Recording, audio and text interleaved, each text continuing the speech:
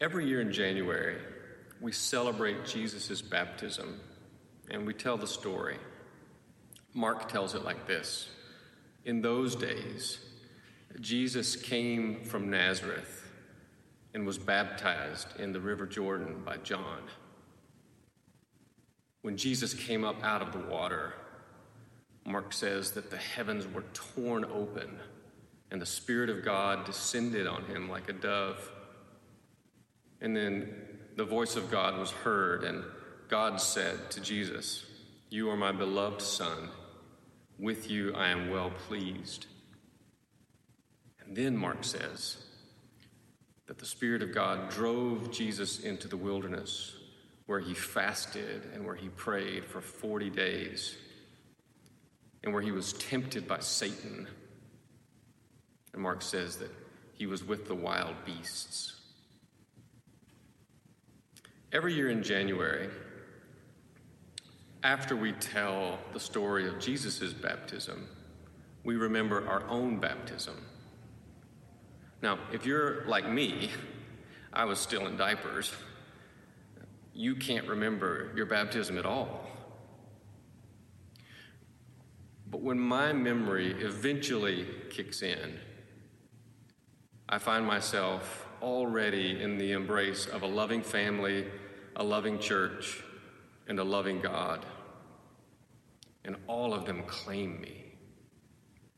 You know, one of the things that I love about our confirmation class every year is this opportunity to tell this group of young students who are exploring their faith, who are full of questions, not only about God, but about themselves, is to remind them what God said through the prophet Isaiah when he's talking to Israel and to Judah, God's people. God says, "I have called you by name. You are mine." Every year in January, I remember my baptism. I remember where I'm from. I remember an encounter that I had with Jesus, such an encounter that I knew there was something going on. I knew that this was real. And I also knew that I needed to be a part of it somehow. In our scripture text from last Sunday's sermon, it's just the verses just prior to our text for today. Jesus asks this question: what are you looking for? Where are you going? Well, for me, after said encounter with Jesus, my only real response is, I'm going with you. So now I just need to figure out what that means. Where is Jesus going? The scripture is from John 1, verses 43 through 51. The next day, Jesus decided to go to Galilee. When he got there, he ran across Philip and said, "Come, follow me." Philip's hometown was Bethsaida, the same as Andrew and Peter. Philip went and found Nathanael and told him, "We found the one Moses wrote of in the law, the one preached by the prophets. Is Jesus, Joseph's son, the one from Nazareth?" Nathanael said. "Nazareth? You've got to be kidding." But Philip said, "Come see for yourself." When Jesus saw him coming, he said, "There's a real Israelite, not a false bone in his body." Nathanael said, "Where did you get that idea? You don't know me." Jesus answered, "One day, long before Philip called you here, I saw you under the fig tree." Nathanael exclaimed, "Rabbi, you are the Son of God, the King of Israel." Jesus said, "You've become a believer simply because I say I saw you one day sitting under the fig tree? You haven't seen anything yet. Before this is over, you're going to see heaven open and God's angels descending to the Son of Man and ascending again."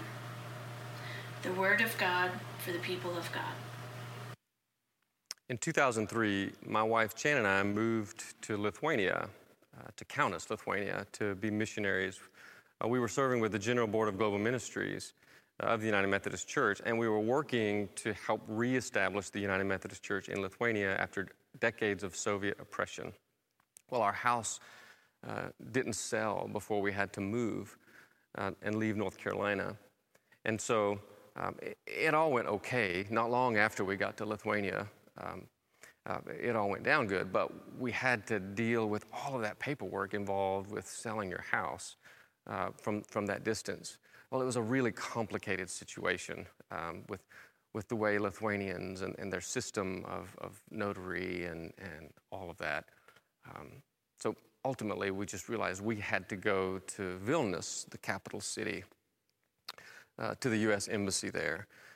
And so one of our issues was that we knew it was going to be like an all-day affair. It was an hour-and-a-half bus ride to get there, and we just knew this was not going to be a quick thing. And so we had our 4 kids with us, and we didn't really know a lot of people other than the missionaries who were there, and so we got some advice on who could babysit our kids and who could we trust. Little anxiety there. But Elena babysat that day, and she eventually became our kids' tutor and translator, so that was all cool. So it was like we expected. We were in the embassy pretty much all day. By the end of the day, all the paperwork was done, everything was processed, and we were good to go. And we were exhausted. And it was time for us to go home. And so we're at the bus station, and approaching the ticket counter to buy our tickets from Vilnius to Kaunas to get back home to our kids. Well, we were just learning the language, and so pretty much at this point I had mastered 2 Lithuanian phrases. The first is "Kur yra tualetas?" Where is the toilet? And the second one is "Ar tu kalbi angliškai?" Which you can guess. Do you speak English? So I approached the little window in this very cold and dark bus station in the capital city. And a sweet babushka lady was behind the window, and she looks up at me with eager eyes, and I say, "Ar tu kalbi angliškai?" knowing full well that she was not going to speak English. Most of the older citizens in Lithuania spoke Lithuanian or Russian or some other European language. Young people kind of had a grasp on English. But it was obvious what we wanted. We were in the bus station. And so using sign language, the number 2 and us and then Kaunas. And so she smiled and she gave us exactly what we needed. It was pretty cool. And, the ticket had the numbers on it and the times. And so I felt kind of proud of that transaction. And we go out into the outside bay area where all the buses are lined up, and we found our stall number and our bus number. And, we knew enough to know that we were in the right place. And the bus was there, and the engine was running. And so Chan and I got on, and we flashed our tickets to the bus driver. We went about halfway down the bus, and we settled into some very comfortable seats. And we just kind of started to doze off. We were really tired. It was that good feeling, at the end of a day like that, and you just settle into this comfortable seat. Well, the bus starts to go, and I look at my watch, and I was like, Chan, this bus is leaving 15 minutes early. That seemed a little odd. Then I'm just like, well, everybody must have come early, and so we were on our way. And that was like, sweet, we're going to get home earlier than we thought. So we're on our way, and we crash. I think we fall asleep hard. We wake up when the bus is stopping. It's now dark outside. And Chan asks me what's going on.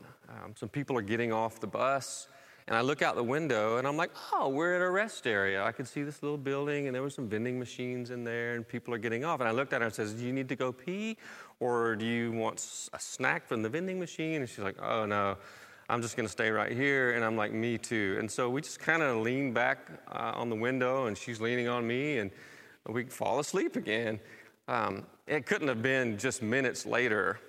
We're awakened to an officer screaming at us. It was actually a a border patrol officer. The bus was completely empty. Chan and I were the only ones left sitting on it. We didn't understand a word he was saying, but it was very obvious with his body language and his motioning that we were to get off the bus. And so we grabbed what little stuff that we had, and we got off the bus, a little dazed and a little confused, only to discover that we were on the border of Lithuania and Belarus. So we're shuttled over to this area where there are more officers, and we're confused, and they're looking at us like, who are you people? I won't go into detail about all of the sign language and efforts at communication, some wonderful help from someone who spoke English and Lithuanian and Russian. We thought we were stranded there for the night. It was like 9:30 at night. Just so happened the last bus coming out of Belarus into Lithuania was coming through at 10. We had to buy another ticket. We were just grateful that we were able to get on a right bus and go in the right direction. We were on the bus to Minsk.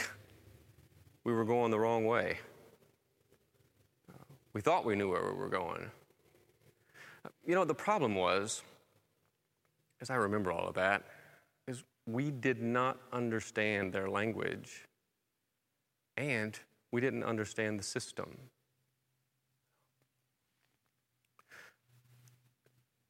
January 6th. January 6th was a really tough day for us to handle.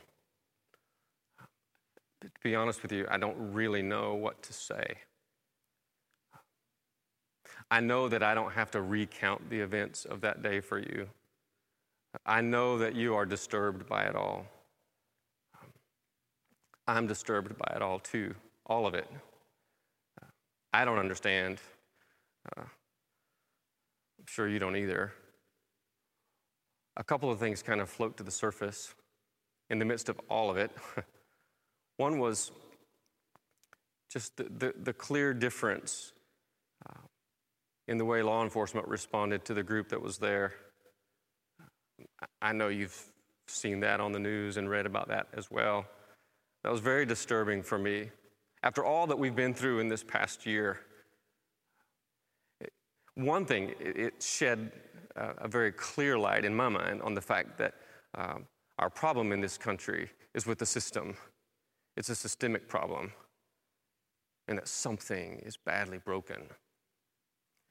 There's another part of January the 6th that disturbed me, and that was the church's presence in the Capitol on that day. A friend of mine sent me an article, and the author of this article said that what happened was a Christian insurrection, that it was the Christian church that invaded and occupied the Capitol. And this author was a conservative Christian author. And I was stunned by the statement. And I'm like, no. But there were a lot of Jesus saves signs. There were a lot of people carrying Christian flags and crosses. I know from things that I've read that a lot of pastors encouraged their congregations to get on the bus to the Capitol. And they did.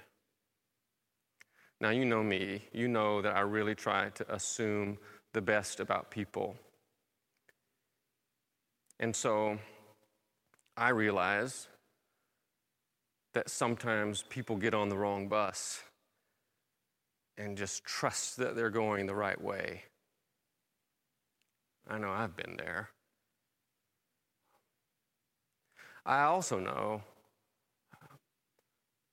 that I strongly disagree with that. I'm in a different place with that. This might feel like a political sermon, and it's not a political sermon. Not that there's inherently anything wrong with just talking about politics, because Jesus was certainly embedded in it, and it was so much of what we read about him in the New Testament was this political thing. We don't endorse any kind of political party or political way. We endorse this idea that all of us are Republican, Democrat, Green Party, whatever other parties there are. We're a mixture of people with different philosophies and ideologies. But we're all together following Jesus. And that's what unites us. And that's what's important. And I will say, I heard President-elect Joe Biden speak on one of the days following all of this. And he praised his opponent, his enemy, and he even said as much. He says, I have fought Mitch McConnell, and I have been on the other side of the aisle, passionately, vehemently, going at it. But he praised the majority leader of the Senate for his actions and for his stance. And then the next thing that he said, it made my heart pound a little bit, actually. It gave me hope, actually. He said, we need a strong Republican Party. Like, I'm pulling for you guys to figure this out and be a strong party. Like, we need the opposition party. I think it was a way of saying power cannot go unchecked. Regardless of how much we disagree and how passionately we disagree, and maybe even how passionately we don't like each other, we need each other. We're better together. I believe that. In our text for today, I think about this question of where is Jesus going? John, he tells us on the next day, Jesus goes to Galilee. And in Galilee, he says he found Philip. When I read that out, I was like, was he intentionally looking for Philip? Like, was Philip on his mind and he was going after Philip and he found him?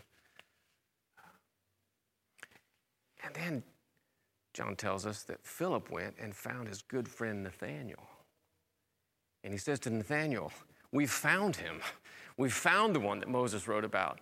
You know, there's just been this ancient search for the Messiah, the new king, a very political thing they were involved in. And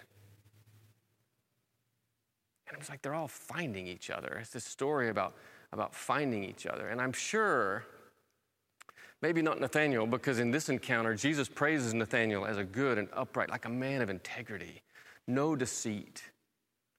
But I'm sure maybe some of the other disciples, when Jesus finds them and chooses them, they got to be wondering, why in the world would you choose me, the likes of me?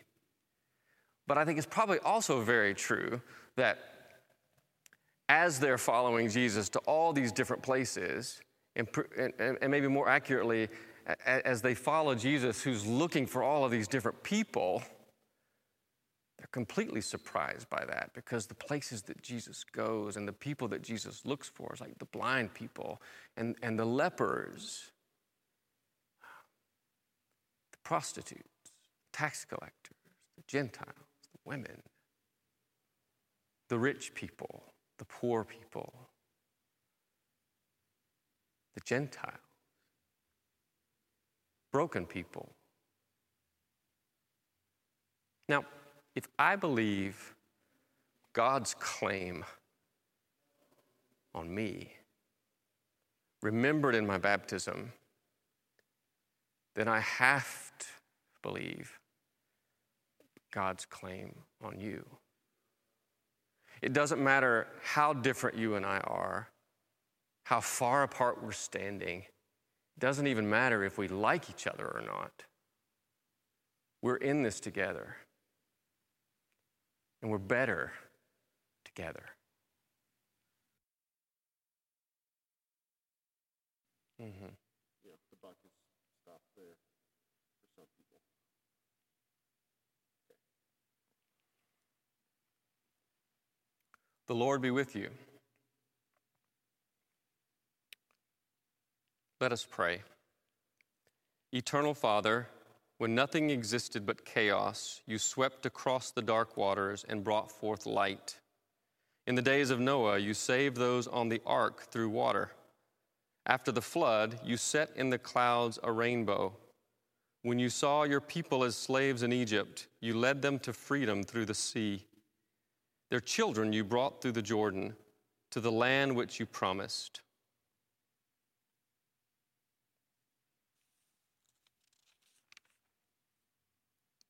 In the fullness of time, you sent Jesus, nurtured in the water of a womb. He was baptized by John and anointed by your Spirit. He called his disciples to share in the baptism of his death and resurrection and to make disciples of all nations.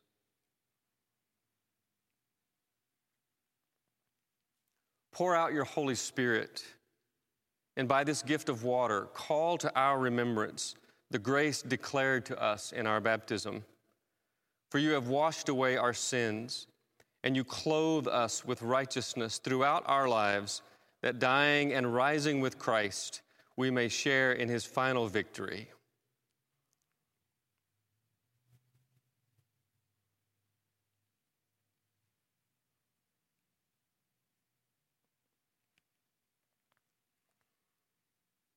So Jesus comes out of the waters of baptism, loved and claimed by Almighty God. He goes into the wilderness and he fasts for 40 days and he prays and he faces the demons. And then he proceeds to live his life and give his life for the brokenness.